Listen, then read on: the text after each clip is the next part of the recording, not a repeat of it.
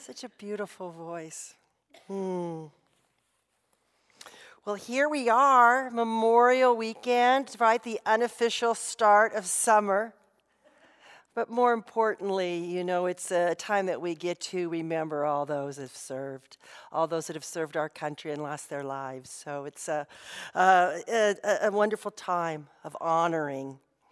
It used to be called Decoration Day.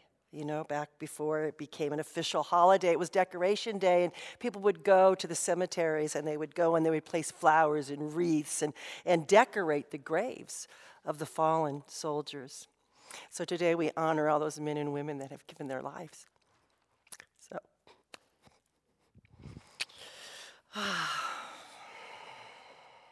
the game of life. What's the name of the game? The game of life.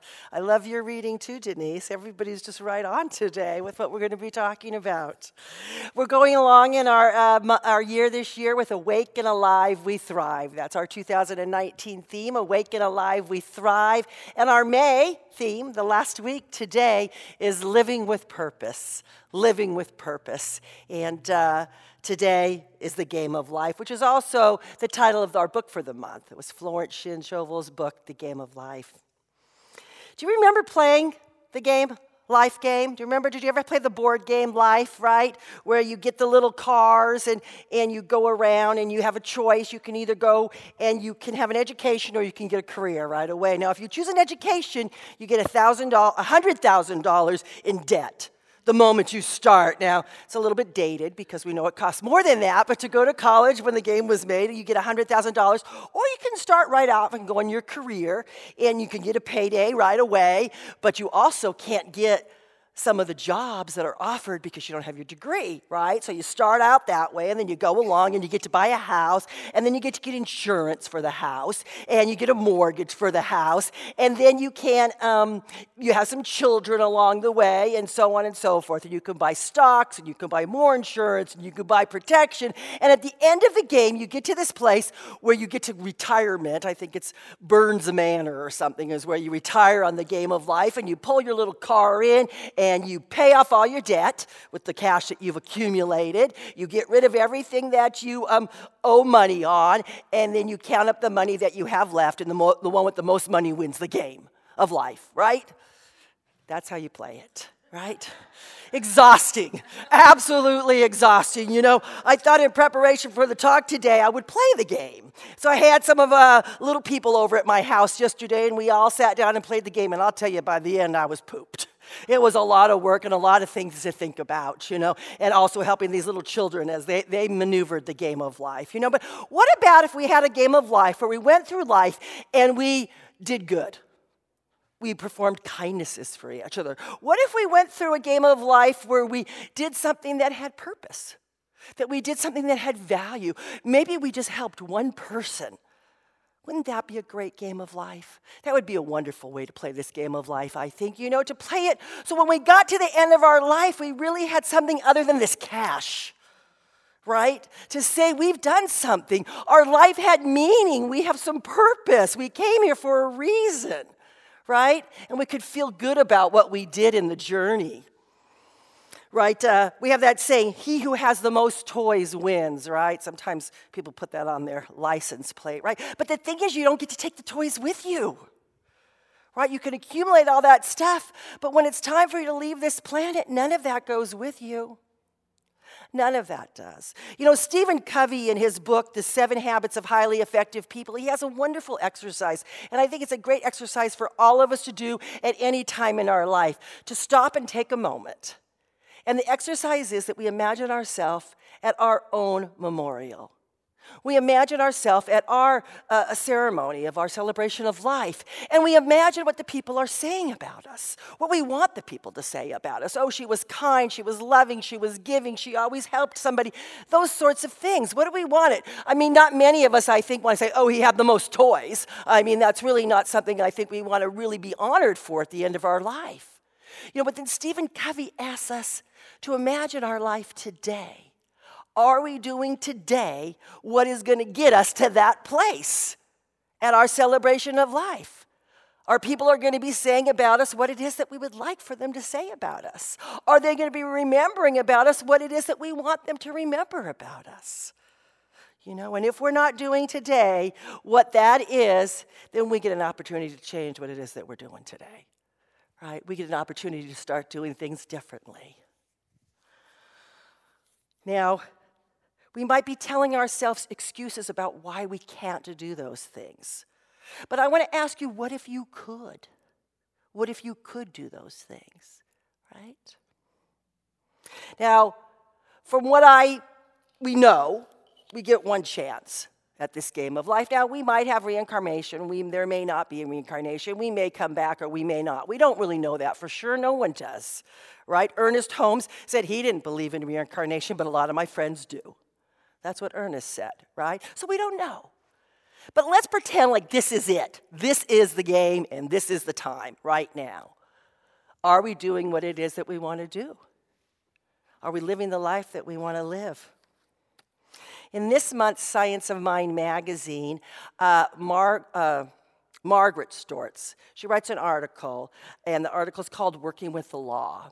And in the article, she talks about when she first came to religious science and all the old-timers, of course, she's one of those old-timers now, but she's talking about when all the old-timers would say, the universe always says yes. The universe always says yes. And she'd come into these religious science churches and she'd say, what are they talking about? The universe always says yes. What is the universe saying yes to? Right? What about the people that are having lives that maybe don't look so great? Maybe they're experiencing an illness. Maybe they're experiencing some lack. Is the universe saying yes to that too? She was very confused by it for a while until she came to understand what the old-timers were talking about is they were talking about the law of cause and effect. Right? What we think about, we bring about. It is done unto you as you believe. Right? They were talking about that very law. Now, luckily, we know that not every single thought that we think manifests, right? It's the propensity of our thought. It's how often are we thinking that thought? Are we thinking it over and over again? Are we even aware that we're thinking the thought? Right? You may have something that shows up in your life, some conflict, some disharmony, and you'll say, well, Reverend Debbie, I'm not thinking thoughts of disharmony. I'm thinking thoughts of peace, and I'm thinking thoughts of love, and I'm thinking thoughts of good things, but this bad stuff is showing up. Why? Why is because there's a thought underneath the thought that we don't even know that we're thinking that's going on. And that is the thought that we're creating in our life. That is the consciousness that we're creating. That is the seed that we're planting, even though we might think we're planting something completely different. They say if you want to know what it is that you're thinking, then look around your life and see what's showing up. Because it's not showing up unless there's a belief in it. It is done unto you as you believe. It is done unto you as you believe, which is one of the basic premises of religious science. It really is. We could, distill our teaching down to a couple core concepts, and one of them, it is done unto you as you believe.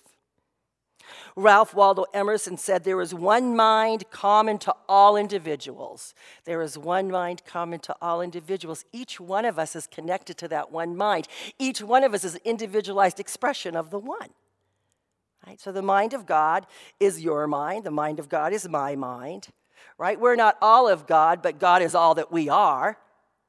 Right? There's nothing in us that is not of God, because God is all there is. So how could there be anything else in us? Right? There's not God and something else.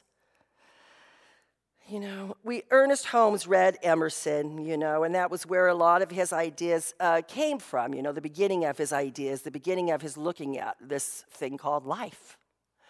And so the concept of there's one common mind and that is done to us as we believe are very, very big concepts for religious science. They're two of our very big concepts. In our book this month, The Game of Life, Florence Scovel Shinn, written in 1925, we talked about it all month, and we talked about the whole idea of living with purpose and moving from that place that it is being done to us, like we're victims, to moving to that place it's being done by us. right? And we have talked about this a few times before. We've talked about the four kingdoms of consciousness. They're ancient Sanskrit teaching that have kind of become modernized by Dr. Michael Beckwith in some of his books. He's brought forward this idea of the four kingdoms, or the four kingdoms of consciousness. Marcia Sutton and Lloyd Tupper also brought them forward. Lloyd Strom, sorry, not Lloyd Tupper. That's another gentleman. Brought them forth in their teachings, right? And the four kingdoms of consciousness really quickly again are, first of all, we come from this place of it's being done to us, right? That we're victim, that it's being done to me, poor me, right? And then we get a little bit of maybe some exposure to religious science or some to new thought. We listen to Oprah or Wayne Dyer, right? Or maybe we watch the movie The Secret and we say, okay, now I got it, right? It's being done by me, right? And we become the power. All of a sudden, we're the thing that's doing it, right? That's the second kingdom of consciousness. And then we realize that something's missing. We realize that we're running on self-will. We realize that there's a missing piece, and the missing piece is God. The missing piece is Source. We move into that third kingdom of consciousness where we say, God through me is expressing, right? And then we can sometimes, in some moments, be in that fourth kingdom of consciousness where we're absolutely aware that is God as me is doing it. Right? And we don't move to that kingdom and stay there. We don't move to 2 and stay there. We kind of go back and forth throughout our life. But it's nice when we get to that place that most of the time we're in 3. We're knowing that God through me is doing it. So anything that is showing up in my life is a direct result of my thoughts, my actions. There's nobody outside of me that's doing it to me. The book, Florence Schivel's book, is as relevant today as it was in 1925. And that's the point that I really want you to take away today. That these teachings, this philosophy, the law of cause and effect, all that was taught early by our early forefathers and foremothers is as relevant today as it was in 1925.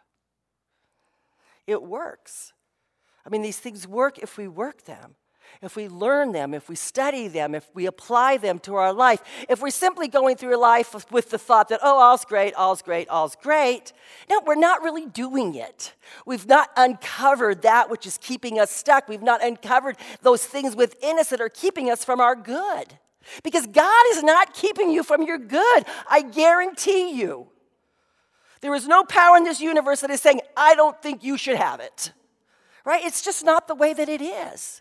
It is done unto us as I believe. Now, if I believe that I shouldn't have it, then perhaps that is what is manifesting in my life. Emma Curtis Hopkins, I love her because she just says, there's good for me and I ought to have it. Right? That was Emma. There's good for me and I ought to have it. There's no shoulda, coulda, wouldas. There's no kind of sortas. There's good for me and I ought to have it. And that was Emma. She absolutely believed that. She believed that there was good for her and that she ought to have it, right? I like to think that there's good for me and I ought to have it. There's good for you and you ought to have it. I want all of you because if you all have your good, that doesn't mean that there's less good for me. There's enough good for all of us. There's enough of everything for all of us. There's enough of everything.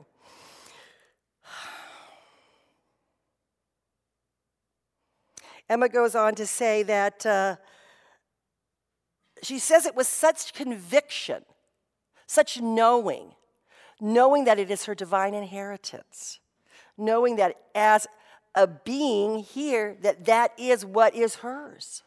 And she claims it, and she knows it. And I ask you to stand with that same sort of conviction, with that same sort of knowing, for knowing it is there. You know, this week I was on vacation last week. I was in Palm Springs, which was beautiful. It was 80 degrees. It was gorgeous. It was peaceful. It was relaxing. And I did a lot of being with God. I just did a lot of communion and a lot of quiet and a lot of reflecting. But I have some minister friends that I get on a call with every week, a couple different ones. And I also have one of my favorite practitioners and spiritual teachers lives out in the desert, and I got to spend time with her. You know, and we got to talk about some of these things, and we were talking about why is it that these things that we want are manifesting in all of our lives. Like, if this stuff is really true, then why aren't we all billionaires, right? Why not?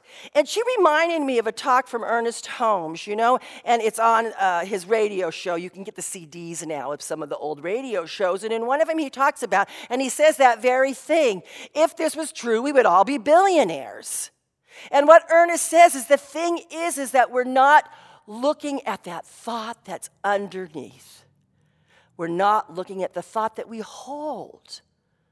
Now, for a moment, just imagine that you are going to receive X amount of dollars, right? For each of us, there's a certain amount that we can believe.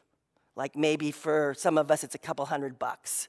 For some of us, it's maybe 50 grand. For some of us, it might be $1 million. You know, if we say we're going to win $20 billion, that's probably a little out of the scope of really our believing that, right? Mary Morrissey, she always says, she says to choose like double your income, because that's believable. That's believable to your brain. Or think that you can make your year salary in a month. You know, those kind of parameters, you know, for us to go from making 50,000 to thinking we're making 300 million thousand, you know, or 300 million is a stretch. So Ernest Holmes talks about that same thing. You know, he talks about the fact that we haven't gone in and we haven't cleaned out those old beliefs. And it's really interesting how tricky those old beliefs are. And you can kind of get that knee-jerk reaction when you try to stretch. When you try to stretch and say, I know that this cancer is gone. Right? I know it. I know I'm perfect, whole, and complete. I know I'm a child of God. But the little voice says, oh, but the doctor said it's terminal. Or the doctor said people like me don't recover. Or, you know, those little ideas. And we were raised with those little ideas. We're immersed in those little ideas. We're in that race consciousness that tells us that. So we really need to do our own work to stay in the place that I'm perfect, whole, and complete. Right? It's like, imagine you have a garden and you're wanting to plant something in that garden and the particular garden doesn't grow anything. And you're like, no matter what seed I put in there, it's not growing. Well, have you gone in? Have you turned the soil?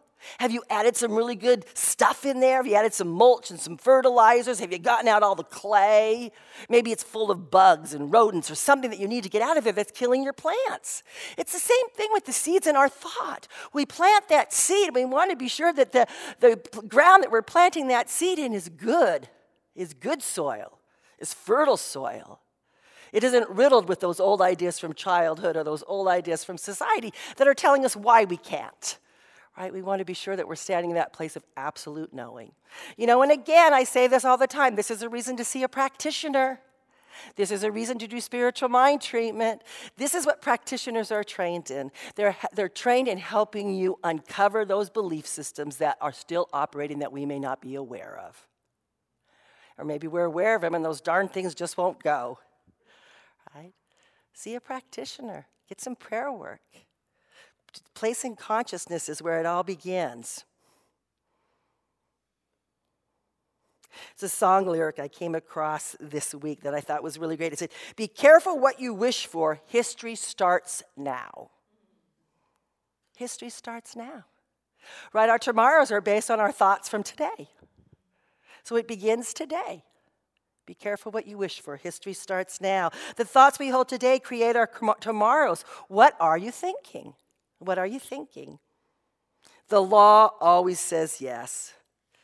Dr. Barker, by the way, I'm enjoying him more and more. I have really never was exposed, read much of Charles Barker's work until I came here.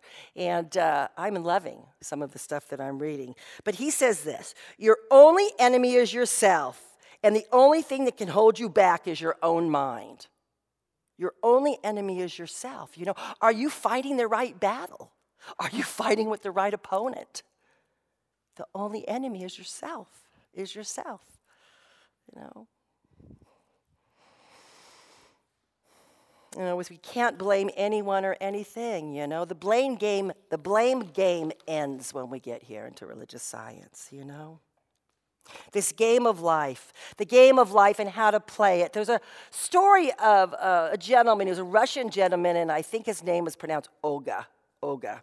And he came to America, and he lived in America, and he had a job as a messenger here in America, and he would show up to this place of business in New York City, and it was a woman named Mary and Emma. They worked at the front desk, and he would show up, and he would come every day with their packages and their deliveries, and he would tell the story every day.